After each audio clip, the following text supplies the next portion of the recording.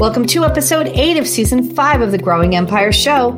Today we're going to recap season 5, let you know what to expect for season 6, and I'm going to share some success stories from our investors that have recently sold some investment properties.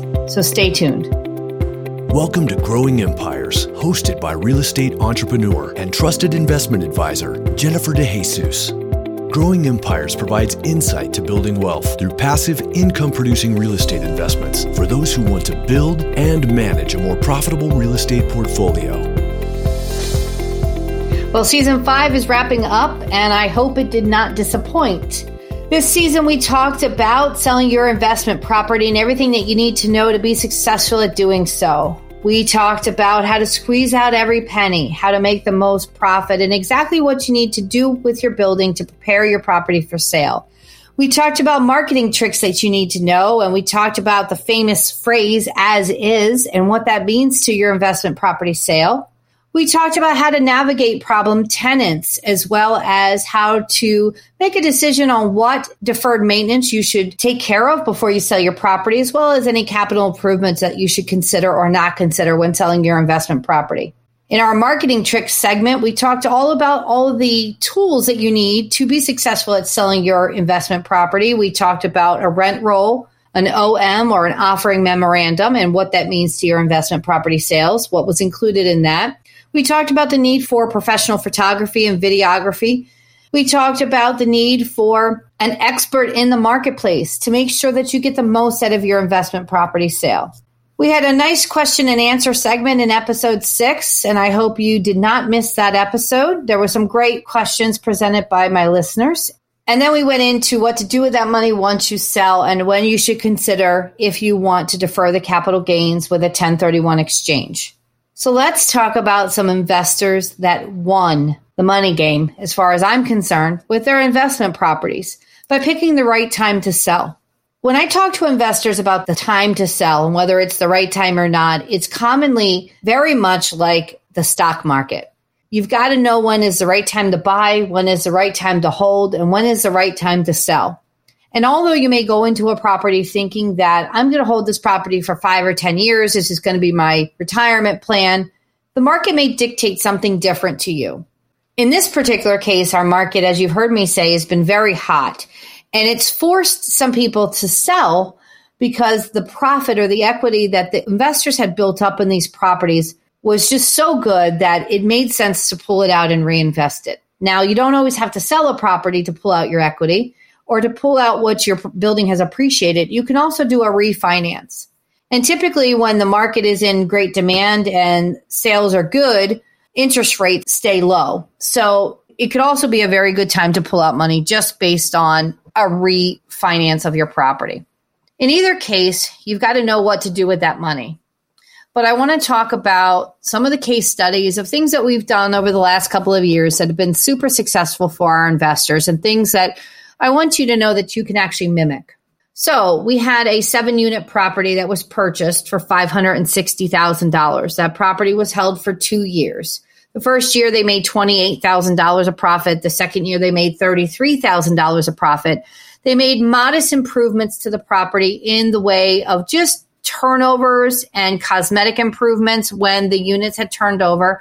They increased the market rents and they sold the property in about their second year, just shy of their third year, and they made $660,000. So $100,000 of profit plus over $60,000 worth of profit from the cash flow each year. Not a bad hold for a 2-year strategy. That property was purchased with a 20% down financing, and that investor really did a great job in making some money and knowing when to pull out. The next property was a single-family home, was purchased for $70,000. The renovation costs were just under $21,000, so all in, we're about at $91,000. That property was purchased, rehabbed, and sold within 6 months for $160,000. So again, not a bad return on investment. The next one I want to tell you about is a 3-unit investment property. This property was purchased for $95,000. And again, had tenants in place. There wasn't a lot of renovations that were required. So modest maintenance and improvements as units would turn over.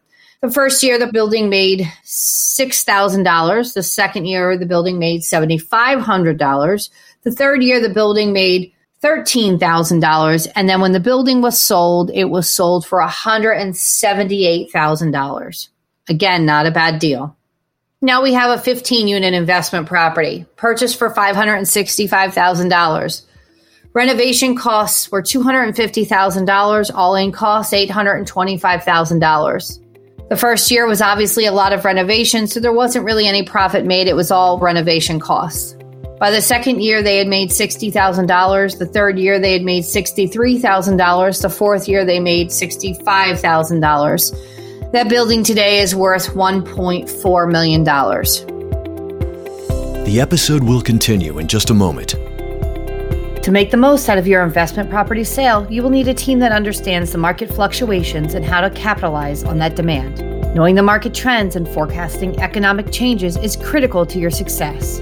Having an expert by your side to help you buy low and sell high is the only way to create true wealth. When you need help analyzing your portfolio to maximize your return on investment, there's only one person you need to call, and that's me. I will help you analyze your portfolio and increase your profitability year over year, and that's my guarantee. Schedule a call with me today at growingempires.com. That's growingempires.com, and I'll help you create the life that you desire with passive real estate investing.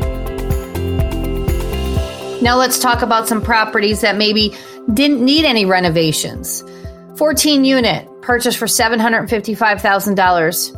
That building was purchased with the intention of just holding steady. It was a really good deal on a really large building. All the rents were under market rates, but they didn't want to really risk any turnovers. First year, they made $48,000. Second year, they made $94,000. Third year, they made $76,000. That building today is worth almost $2 million. And clearly is still in a hold pattern because it's such a great, profitable building. Another hold strategy was a 7-unit. $475,000 was the purchase price. The first year, they made $26,000. Second year, they made $31,000. Third year, they made $20,000. That building today is still being held, and it is worth roughly about $650,000. Now, these were all value-add plays. Some were made to buy and hold for long periods of time. Others were bought just to improve and then sell.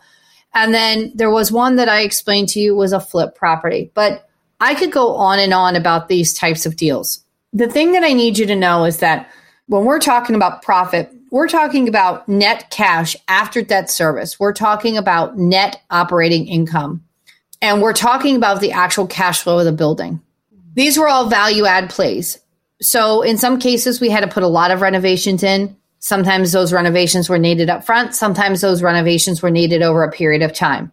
And it's really important that when going into an investment property that you have a plan in place for what the expectations are. But you also need to have a backup plan in the sense that when you're buying a property with tenants in it, there's really no guarantee to know what's going to happen. You would hope that the tenants would stay in some cases, and you would hope that they would pay an increased rent, and you would hope that the repairs and maintenance on the buildings would be somewhat stable. But that's not always the case when you're going into a value-add proposition or a building that is occupied with tenants. Next season, we are going to talk about purchasing investment properties and what to be leery of. We're going to go through a high-level, step-by-step overview of the process. We're going to talk about how to protect yourself from buying the wrong property. We're going to go into the importance of the right team and how to make sure that you have everybody set up ahead of time. Time is money, so you want to make sure that after you've bought your investment property, your plan is already in place. You don't want to wait till you own the property to go set up and get estimates and find contractors, because all of that downtime is going to be very costly to you. So we're going to talk to you about the importance of the right team and how to get that team set up in advance. We'll go through our question and answer segment as we do every season, and we'll talk about due diligence time. What exactly should you be looking for? How to protect yourself? When to know is it time to turn away from the deal or terminate the deal? And when is it time to move forward? What should be your tolerance threshold on each deal? And how to know when it's just not a good deal any longer. So we'll talk all about due diligence time. I think you're going to get a lot out of season 6, so please make sure that you stay tuned. And until next time, take care. For more information about how Jennifer can help you plan, develop, and manage a strong real estate investment portfolio, visit growingempires.com.